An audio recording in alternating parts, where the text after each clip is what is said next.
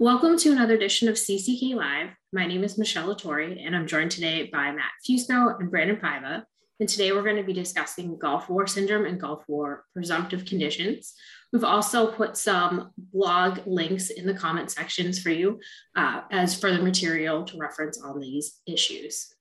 So what is the Persian Gulf War and what is a Persian Gulf War veteran? So the Persian Gulf War refers to service in Southwest Asia beginning in 1990 and going through December 2021. So this is one of the longest periods for a presumptive period that you've seen.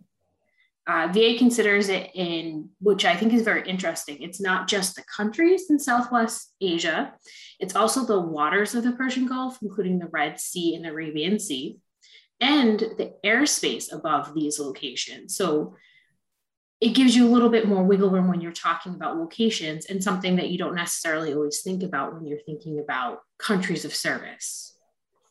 So veterans who served in Operation Desert Storm, Operation New Dawn, Operation Iraqi Freedom, and in some instances, Operation Enduring Freedom usually meet the requirements to be considered a Persian Gulf War veteran. So Matt, do you want to tell us a little bit about the Gulf War exposures and why we have presumptive conditions? Sure, thanks, Michelle. So during the Persian Gulf War, veterans were exposed to a variety of hazardous toxins and harmful environmental conditions.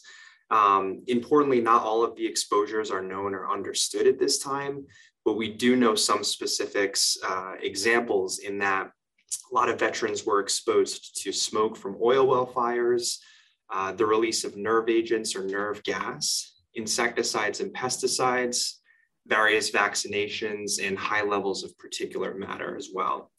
All of these known and unknown exposures have resulted in veterans developing a variety of health conditions. And it's worth mentioning that the terms Gulf War illness and Gulf War syndrome are used interchangeably, and there's technically no medical diagnosis of something like Gulf War syndrome or Gulf War illness. These terms are instead used to characterize the wide range of symptoms and conditions that veterans of the Gulf War have experienced. Yeah, typically we don't see veterans service connected for Gulf War syndrome or Gulf War illness. They'll usually link it to the condition or as close as they can get to the actual condition. Yeah, so we'll talk a little bit about the Gulf War presumption and kind of what VA uses as far as their regulation when they're adjudicating these claims. So in order to address the many unexplained illnesses that Gulf War veterans were experiencing post-service, VA went ahead and created a presumption for Gulf War veterans under 38 CFR 3.317. This presumption is mainly intended to make it easier for veterans to obtain service connection for conditions they develop as due to their service in the Gulf War. Now, this presumption, 38 CFR 3.317, applies to veterans who had served in the previously mentioned locations between August 2nd of 1990 and newly December 31st to 2021, and those veterans who experienced certain signs or symptoms. Specifically, those symptoms must be present during active duty or prior to December 31st of 2021, which that date still has some potential to change. The symptoms must be chronic, meaning it has to last more than 6 months. And lastly, those symptoms need to manifest to a degree of at least 10% disabling. So they need to manifest to what VA determines is a compensable degree. The presumption includes what we call MUCMEs, which we're going to dive into in a little bit, undiagnosed illnesses, and certain infectious diseases. So as I stated, I use the term MUCME. So MUCME is actually an acronym. It's MUCMI, and that stands for Medically Unexplained Chronic Multi-Symptom Illness. I know that that's a mouthful, which is why you will oftentimes hear us refer to it as MUCME or MUCMEs. So a medically unexplained chronic multi-symptom illness, or MUCME, as you'll hear us refer to, is a diagnosed condition without a conclusive pathophysiology, meaning the mechanisms by which the disease operates or the etiology, the unknown cause, that is characterized by a cluster of symptoms. So essentially there is no known cause for these conditions. They sort of just manifest. Now, examples of these, which I think may help to provide, is chronic fatigue syndrome, which is often referred to as CFS, fibromyalgia, and also functional gastrointestinal disorders. Essentially, if there's really no known, or if it's an unexplained, illness that you suffer from, I said like the common examples are chronic fatigue syndrome, fibromyalgia, and gastrointestinal disorders, and you've served in the Gulf War between those time periods between 1990 and 2021, chances are you may qualify for some compensation, as long as those conditions manifest, like I said, to a compensable degree of 10% or more. Yeah, I think with MUCMEs, I think something that VA often overlooks and people as well sometimes don't necessarily know is that it's a case-by-case basis. So VA doesn't need to find that a medical condition in general is a MUCME. They just need to find that your medical condition that you have. So let's say you have rheumatoid arthritis and, that condition as a whole can be linked to something, but maybe yours isn't. So that's just something important to think about in claims, and then just also to know when, filing those types of claims as well. So Brandon had talked about the fact that there are also undiagnosed illness. So this is usually when a veteran has a range of symptoms and conditions that appear to be unrelated or don't conform to a diagnosis. So with this one, I think it's important to point out that there's usually objective evidence that a veteran has a symptom and the doctor can't find or figure out a cause or a diagnosis. So what's important here is that there usually needs to be treatment showing that you have this symptom or this condition that the doctors are having trouble linking to a medical condition. So treatment is important for these. Some examples are abnormal weight loss, cardiovascular diseases, fatigue, headaches, menstrual disorders, muscle and joint pain, neurological and psychological problems, respiratory disorders, sleep disturbances, skin conditions. And obviously these are just examples. There can be other conditions as well. Also, we were talking about infectious diseases. So with MUCME and, undiagnosed illness, there's not really like an exhaustive list, but with infectious diseases, there are certain diseases that VA has deemed are presumptive. And this also is unique because with the infectious diseases, they also include veterans who served in Afghanistan. There is a list of them. I will not butcher the list of the diseases for you, but there are a list of about 10 diseases that are also going to be located in the blog post below. But that's also good to know. And it's also really good to know that this will include veterans that served in Afghanistan, as it does not include them for undiagnosed illness and the medically unexplained chronic multi-symptom illness.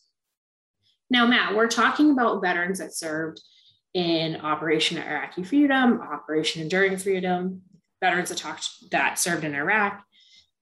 Now, there are Gulf War claims, and then there are burn pit claims. Since these two locations impact both, do you mind talking about how they're different? While some of the time periods and locations of service certainly overlap between both Gulf War and burn pit claims, it's important to differentiate that the two categories of claims are separate. The main difference between claims for Gulf War illness or Gulf War syndrome versus claims for burn pit conditions is that burn pit claims are limited to veterans with service in specifically Iraq, Afghanistan, and Djibouti after September 11th, 2001. The time period covered by burn pit claims covers veterans who served during Operation Iraqi Freedom and Operation Enduring Freedom. When it comes to specific disabilities that have a presumed relationship to burn pits, the VA only presumes that specifically allergic rhinitis, sinusitis, and asthma are related to a veteran's burn pit exposure during service. Importantly, in order to obtain service connection for a disability stemming from burn pit exposure, veterans must be able to show that a medical nexus exists between the two things, meaning a link between their current diagnosed disability and their exposure to burn pits during service. So that's kind of the main difference between Gulf War claims and burn pit claims. So now we've given you some background as to what Gulf War claims are, what constitutes Gulf War service, Brandon, would you mind walking us through a little bit about how VA adjudicates Gulf War claims? Absolutely, and that's a great question. So in June of 2018, the U.S. Government Accountability Office, or GAO, released a report which found that VA denies more than 80% of veterans' disability claims related to the Gulf War. That same report also found that the Gulf War syndrome claims have longer wait times, and that there is a poor understanding of Gulf War syndrome among VA staff. So this report contained a ton of information that we've sort of included here for you as well. If you're interested, I'm sure you can do an online Google search. I'm sure it's available for you there as well. This same report also found that the approval rate for Gulf War illness claims is 3 times lower than all other medical issues, despite the presumption of 3.317. Additionally, VA does not require C&P examiners to undergo training on Gulf War illnesses, which, as you can probably imagine, frequently leads to incorrect assessments up to and including ultimate denials of your claim. So one thing we kind of want to close this with, as far as like a tip, whenever you are submitting evidence or submitting a claim, if you fall into the category of Gulf War illnesses, one thing that we would advise is veterans should consider submitting lay evidence to support their claim. Lay evidence can be submitted by friends, family members, basically anybody who has seen the progression of your disability or your condition and can maybe even speak to the development of your condition as well.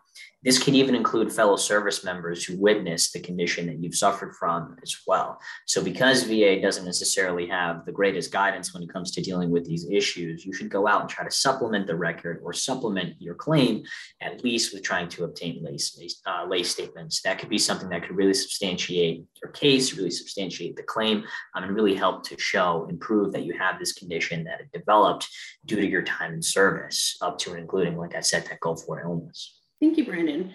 I think it is important that Brandon pointed out the fact that it seems that VA has a lot of difficulty adjudicating these cases.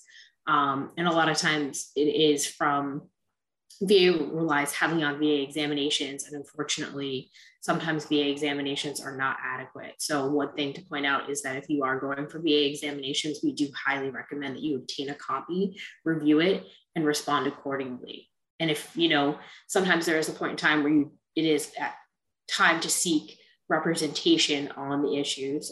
So, don't hesitate to reach out to a service organization, attorneys for assistance with your claims. Now, Brandon, Matt, any helpful tips or anything you'd like to add?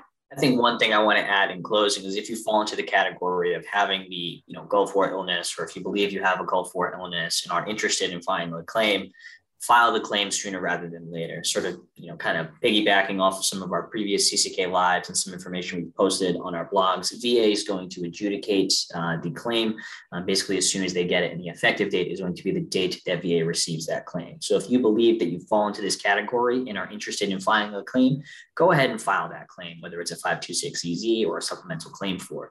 File that sooner rather than later, because in the event that you get granted for that disability, it's going to go back to the date of claim. So the sooner you can submit it, the sooner VA can start to get to work on it for you. Yeah, and just to echo some of Brandon's points, when submitting your claim, if a nexus is one of the things that you're hoping to establish, we would always recommend reaching out to any treatment providers that you may have in your network who might be willing to write an opinion for you, to be able to kind of facilitate your claim and creating that link between your disability and service. So just to add that might be something to consider getting from a treatment provider or other medical professionals that you may have or that you may know when you're filing these claims. Well, that is all we have for this edition of CCK Live. Thank you for joining us. For more information on this topic, you can find within our blog, which again, we're going to post in the comments. And don't forget to like and subscribe to our channel so that you can see more information on this topic and other topics regarding Veterans Affairs. Thank you for joining us today.